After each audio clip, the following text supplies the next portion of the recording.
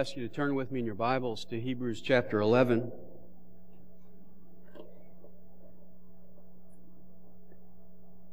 There's a popular teaching that is being propagated today by many preachers.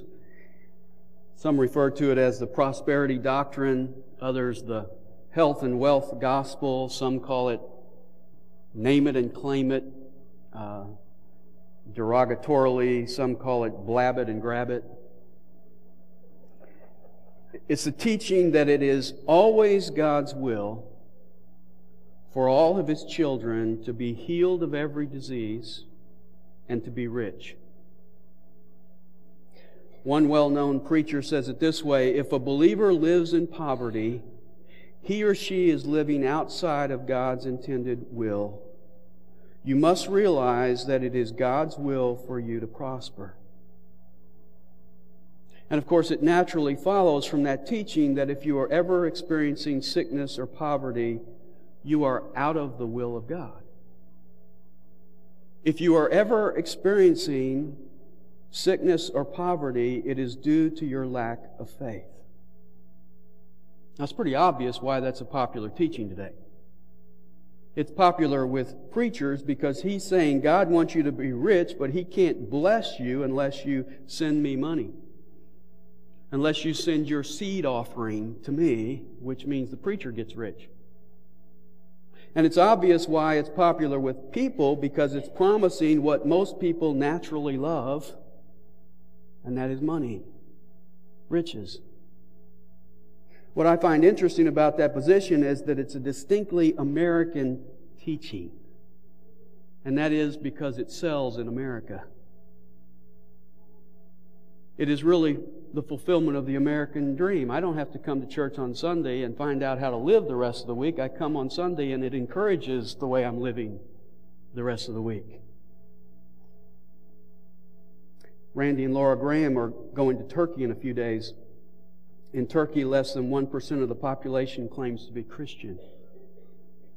In Turkey, when you take a stand for Christ, it's laden with opposition and difficulties. I doubt that they come back telling us that this was a popular teaching in Turkey. Hardly a week goes by that I don't read of a church in China that has been burned down by the government or where Christians have been persecuted. You take this teaching to China and the Christians there will laugh at you. You see, the Chinese Christians know that following Jesus Christ is more likely the path to hardship and persecution than it is to health and wealth. But the biggest problem with that doctrine is that the Bible doesn't teach that faith always leads to health and wealth and prosperity. And there's no clearer passage addressing that subject than the one we're going to look at today in Hebrews chapter 11, verses 32 to 40. It describes for us the outcomes of faith. And I've listed 3. I want you to get this at the front end, so if you're going to go to sleep today, you'll have the package right here. The 3 outcomes are that sometimes faith leads to miraculous victories. Sometimes faith leads to terrible trials and life-altering losses. Always faith leads to eternal blessings. And the point is this: the same faith may lead to different short-term outcomes, but it will always lead to the same long-term outcome. Now, let's look more closely at these 3 outcomes. The first, faith may bring miraculous results. Now, the author of Hebrews sounds a lot like a preacher with his eye on the clock in verse 32. He says, "And what more shall I say? For time will fail me if I tell of Gideon, Barak, Samson, Jephthah, of David and Samuel and the prophets, who by faith conquered kingdoms, performed acts of righteousness, obtained promises, and so forth." He could say far more if time allowed, but instead he simply lists a few names without comment, and then he describes the experiences of others without naming them. And there are 2 things I want you to note under this first point. Number one, faith is available to flawed people. The first four people he mentions in verse 32 are from the period of the Judges, followed by David and Samuel, and then the prophets. Now, what I find interesting is that all the individuals mentioned in Hebrews chapter 11 are in historically chronological order. Starts with Abel, and then Enoch, Noah, then Abraham, and then Sarah. And as far as I can tell, it's all in historically chronological order until you get to verse 32, and this verse is not chronological. Time-wise, you need to flip each pair, because Barak came before Gideon, Jephthah came before Samson, and Samuel came before David. You say, well, what's the significance of that? I have no idea. It's just an observation. What is significant is this. All of these people had some serious shortcomings. Now, we spent 10 Sundays on this verse, so I don't want to be redundant. But Gideon was cowardly at first and had to be coaxed, had to lay his fleece out twice to do what God called him to do. And then after his amazing victory with 300 men over a Midianite army of 135,000, Judges chapter 8, verses 24 to 27 tells us he made a golden ephod that lured Israel into idolatry. Barak won a great victory over the Canaanite army that had 900 chariots. But he wouldn't go unless Deborah went with him and held his hand. Samson routed the Philistines on numerous occasions, and yet he was tripped up by his lust for foreign women. Jephthah was the son of a harlot and was driven away by his half-brothers. He was from a dysfunctional family. But later they called him back to be the deliverer of his people, and he won a great victory. And then you remember he's the one who made that rash, foolish vow to sacrifice the first thing that came out of his house. And to his great sorrow, his daughter was the first one to greet him. David was a man after God's own heart who had great faith even as a teenager when he defeated Goliath. But later he committed adultery, and then to try to cover it up, he committed murder. Samuel, although a godly man himself, failed to raise his sons to follow the Lord, according to 1 Samuel 8, verses 1 to 3. And Samuel was regarded as the first of the prophets, so the phrase the prophets includes everyone from Samuel all the way down to John the Baptist. And as a whole, they boldly spoke the truth of God and often suffered for it. But I would suggest to you that if you take the people in verse 32 and you hold them up to the light, they have a whole lot of glaring flaws. But in spite of their flaws, the author names each one of them as a hero of faith. And I don't know about you, but this list of people is encouraging to me. The point is not that you use this as an excuse to justify your sins. The point is that you don't have to wait until you're perfect to serve the Lord. God uses imperfect people. God uses flawed people like you and me who trust in Him. I think that's one of the great benefits of reading Christian biographies. A good biography doesn't describe the guy as if he walked on water, because if I read that biography, I don't want to read about that guy because I don't walk on water. I want to read a biography that tells me about an individual's imperfections, his immaturity, his blind spots, and yet also read about how God used him to do great things. William Carey is called the father of modern missions. His biographer tells us that he had an illiterate wife who defiantly refused to go with him when he decided he was going to India. He was going to go without her, which tells me that he was a little bit defiant himself. but his departure was delayed by some problems, and so he and his traveling companion returned to his house, where his companion laid a guilt trip on Carrie's wife. He warned her that if she didn't accompany them, her family, according to the biographer, would be dispersed and divided forever, and she would regret it as long as she lived. So she fearfully went with them, only to be bitterly unhappy and finally to go insane in India. Carey himself, according to his biographer, was an overly indulgent father who didn't correct his children. And after 7 years of labor in India, he couldn't claim a single Indian convert. He had some flaws. And yet God used William Carey in an extraordinary way in spite of his flaws. Faith is available to flawed people. Second point, faith accomplishes things that are explainable only by God's power. You see, in faith, the people listed and others who go unnamed did some things in verses 33 to the first part of verse 35, most of which are totally miraculous. Look at verse 33. It says, they conquered kingdoms. Reminds us of Gideon and of Barak and of Jephthah. And then the next phrase says, they performed acts of righteousness and then obtained promises. And you say, well, wait a minute, that's not really miraculous. That's rather routine. Well, it is until we look a little more closely, because this phrase, performed acts of righteousness, makes me think of Samuel, who stood before the people of Israel as an old man in 1 Samuel chapter 12, and he said, I have walked before you from my youth even to this day. Here I am, bear witness against me.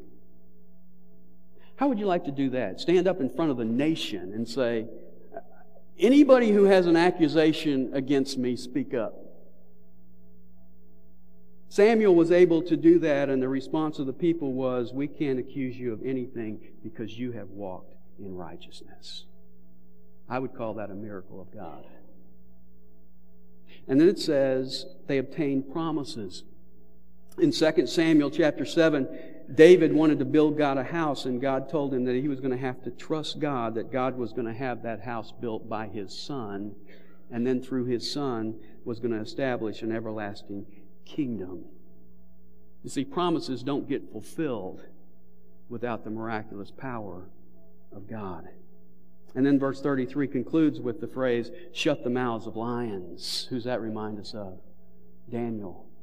And then verse 34, quench the power of fire. Reminds us of Shadrach, Meshach, and Abednego. Escape the edge of the sword. Elisha was delivered from King Aram when his whole army came, and God blinded the entire army and allowed he and his servant to get away. Became mighty in war. Reminds us of Gideon and Samson. Put foreign armies to flight. You remember when David killed Goliath, it tells us that the Philistine army fled. And then verse 35 begins with this phrase, women receive back their dead by resurrection.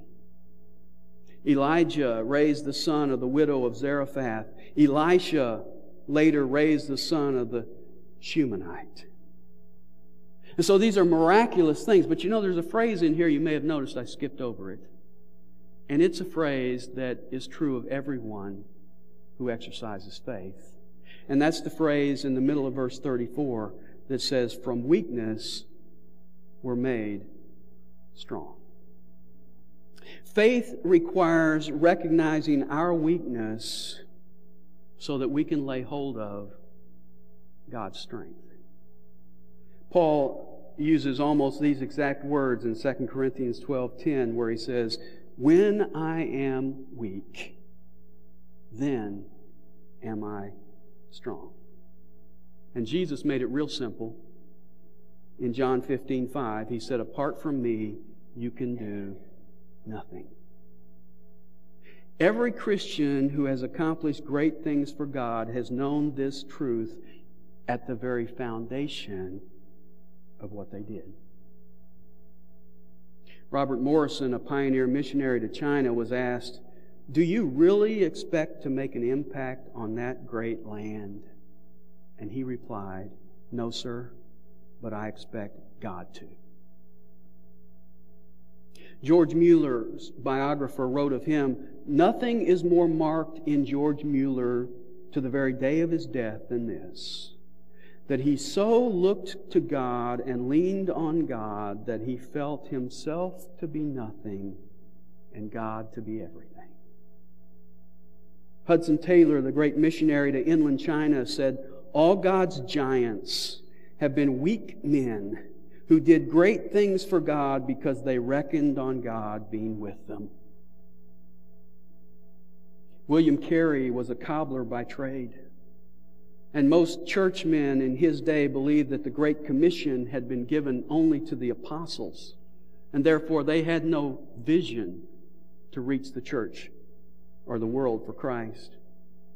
But Carey came to the revolutionary idea that foreign missions was the central responsibility of the church. And so he wrote a book promoting that thesis, and he spoke to a group of ministers challenging them with the task of world missions. And in that talk, he made this now famous statement: "Expect great things from God.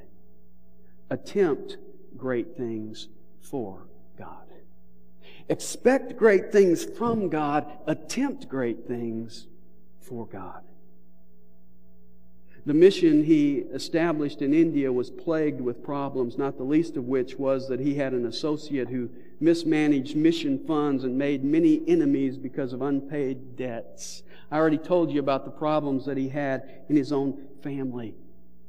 And yet during his years in India, he translated the Bible into 3 languages. He supervised and edited translations into 36 languages. He produced a massive Bengali English dictionary. He pioneered social reform. He planted churches.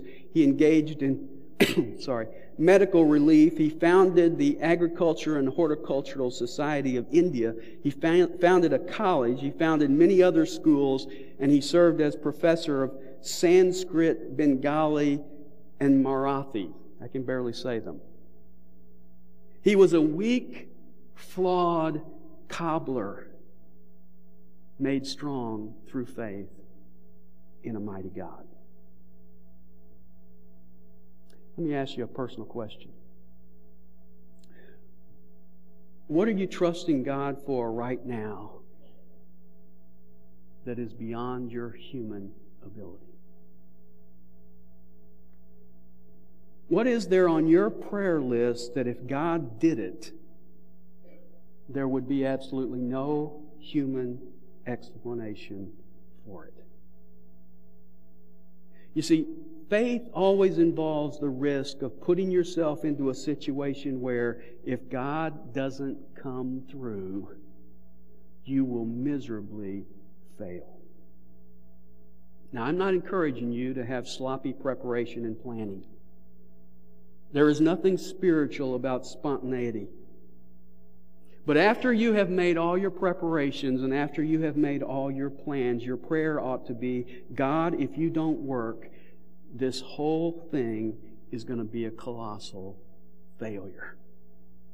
We need to be like Peter when he stepped out of the boat, knowing fully well that if he doesn't hold me up, I'm going to sink.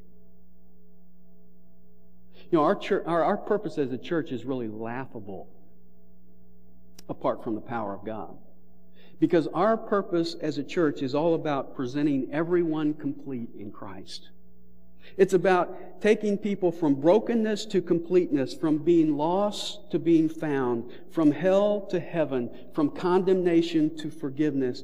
And we couldn't move you 1 inch in that direction apart from God.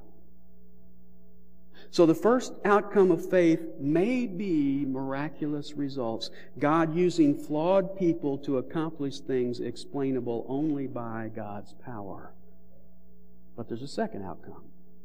And that is faith may bring the grace to endure terrible trials.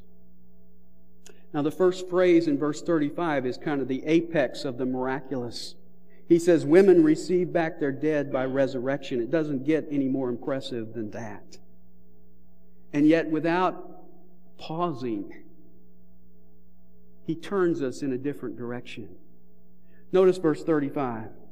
Women received back their dead by resurrection, and others were tortured, not accepting their release so that they might obtain a better resurrection. And others received mockings and scourgings, yes, also chains and imprisonment. They were stoned, they were sawn in two, they were tempted, they were put to death with the sword. They went about in sheepskins and goatskins, being destitute, afflicted, ill-treated, men of whom the world was not worthy, wandering in deserts and mountains and caves and holes in the ground. You say, wait a minute. These guys are losing. These guys must not have had faith. Well, he clarifies that in verse 39. Notice what he says. And all these, having gained approval through their faith. Those in the second half of this list were just as much people of faith as those in the first half. In fact, I think you could make the argument that those in the second half had more faith. Because I don't know if you've tried it or not, but it's not as easy to trust God when you're being scourged and stoned and sawn in two as it is when you're seeing foreign armies put to flight and the dead raised to life. Now, most of us are ready to sign up for the first part of this list, but we need to recognize that sometimes God is pleased to withhold the spectacular and bless us instead with His grace to endure overwhelming trials. When Paul got a thorn in his flesh in 2 Corinthians chapter 12, he had faith. And he prayed that God would take it away. And what was God's answer to him? You remember? It's in verse 9. My grace is sufficient for you. You see, sometimes God delivers us miraculously. And sometimes He gives us the grace to endure terrible trials without wavering. And I would suggest to you that both of those are miraculous. We've got people in our congregation right now who are going through intense trials. I think of the Paul Berry family. They've just got a list of things that just seems to go on and on. Jim and Charlotte Drury right now are going through some major trials. Cindy Olson, major trial. Bruce Waring breaks his arm a few weeks ago and then falls off the house and breaks and shatters his ankle. Do these people have less faith than the rest of us? No. What I love is verse 34 says, by faith, some by faith escaped the edge of the sword. And then verse 37 says, some by faith were put to death with the sword. You see, the same faith leads to both outcomes. Now you can go back through this last part of the list and you can find connections to all of these things in the Old Testament except one phrase that I couldn't find, and that's the phrase sawn in two. But tradition tells us that's what happened to the prophet Isaiah. People got so tired of hearing him preach, they just cut him in half.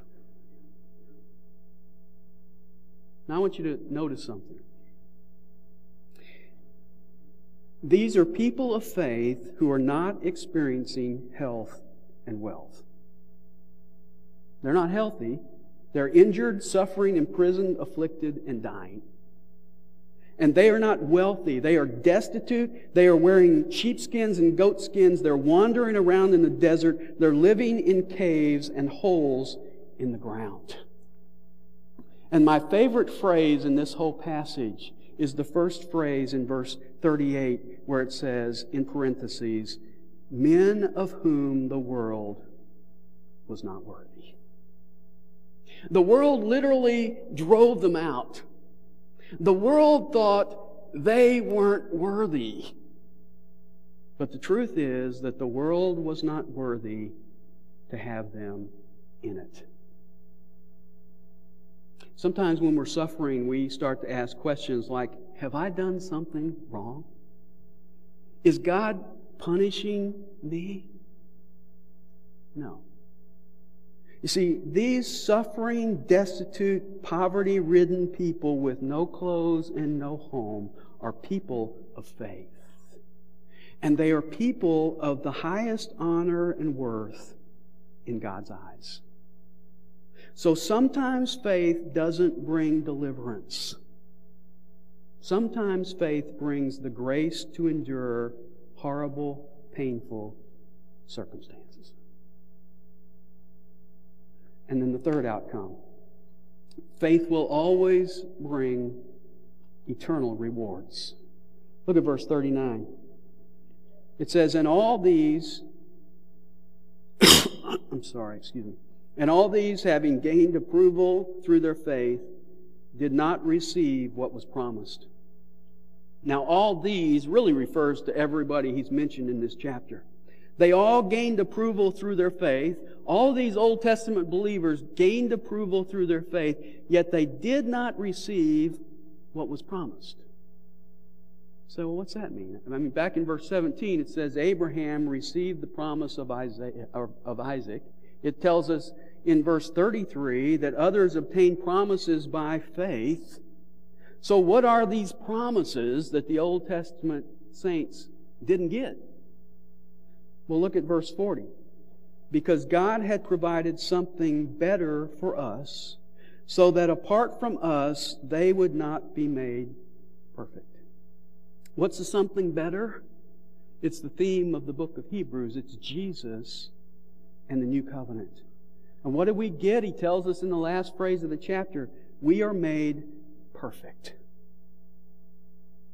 Hebrews chapter 10 and verse 1 says that the old covenant with its sacrifices could not make the worshipers perfect. But then in verse 10 of that same chapter it says, we, under the new covenant, have been sanctified through the offering of the body of Jesus Christ once for all. And his point is that Old Testament believers didn't get perfection apart from us, but along with us, we all get it. And the writer of Hebrews has used this word perfection as a synonym for salvation. We are made perfect. And what comes with perfection? What comes with salvation? Eternal life and eternal destiny. You see, we get what they were looking for back in verse 16. Remember that verse? But as it is, they desire a better country, that is, a heavenly one. You see, faith will always bring eternal rewards. Now let me sum this up with two simple applications. Application number one. Faith is ready to sacrifice present comfort for future reward. Paul illustrates that perspective in 2 Corinthians 4:17, where he says that momentary light affliction is producing for us an eternal weight of glory far beyond all comparison. Paul calls his current situation momentary light affliction. Now, what was Paul's momentary light affliction? Well, you can read about it in 2 Corinthians chapter 11 because he lists them for us. And included in that is being beaten with rods, being beaten with whips, imprisonments, being stoned, being shipwrecked, often without food, often in danger of death. They were light in comparison with future glory. And that is always the perspective of faith. Martin Luther put it this way in his great hymn, A Mighty Fortress. Let goods and kindred go, this mortal life also. The body they may kill, God's truth abideth still. His kingdom is forever. And then second simple application. Faith trusts in God, leaving the results to His sovereignty. Let me say that again. Faith trusts in God, leaving the results to His sovereignty. Some people trust in God and He grants spectacular results. Other people trust in the same mighty God and He enables them to endure horrific trials by His grace. The difference is not in the people. The difference is not in their faith. The difference is in God's sovereign purpose in each situation. We trust, God decides. And you and I know the same God that these Old Testament saints knew. In fact, we have even a greater knowledge because we personally know Jesus Christ. So we should trust Him just as they did. Whether He lets us be killed by the sword like the Apostle James, or whether He lets us escape the sword like the Apostle Peter. We should trust Him just as they did, whether He lets us be crucified upside down like Peter, or whether He lets us live to a ripe old age like John. See, I can't tell you whether or not, if you have faith, you're going to drive a Mercedes-Benz or you're going to ride a bicycle. I can't tell you whether or not, if you have faith, you're going to escape the edge of the sword or you're going to be sliced to pieces. I can't tell you whether or not, if you have faith, you're going to go on that trip and have safety or whether you're going to have a head-on collision. But I can tell you that if you have faith in Jesus Christ, your eternal destiny is settled. And when you know that, the temporal outcomes aren't that significant. They are light and they are momentary. Let's pray. Father, thank You for Your word today. We thank You for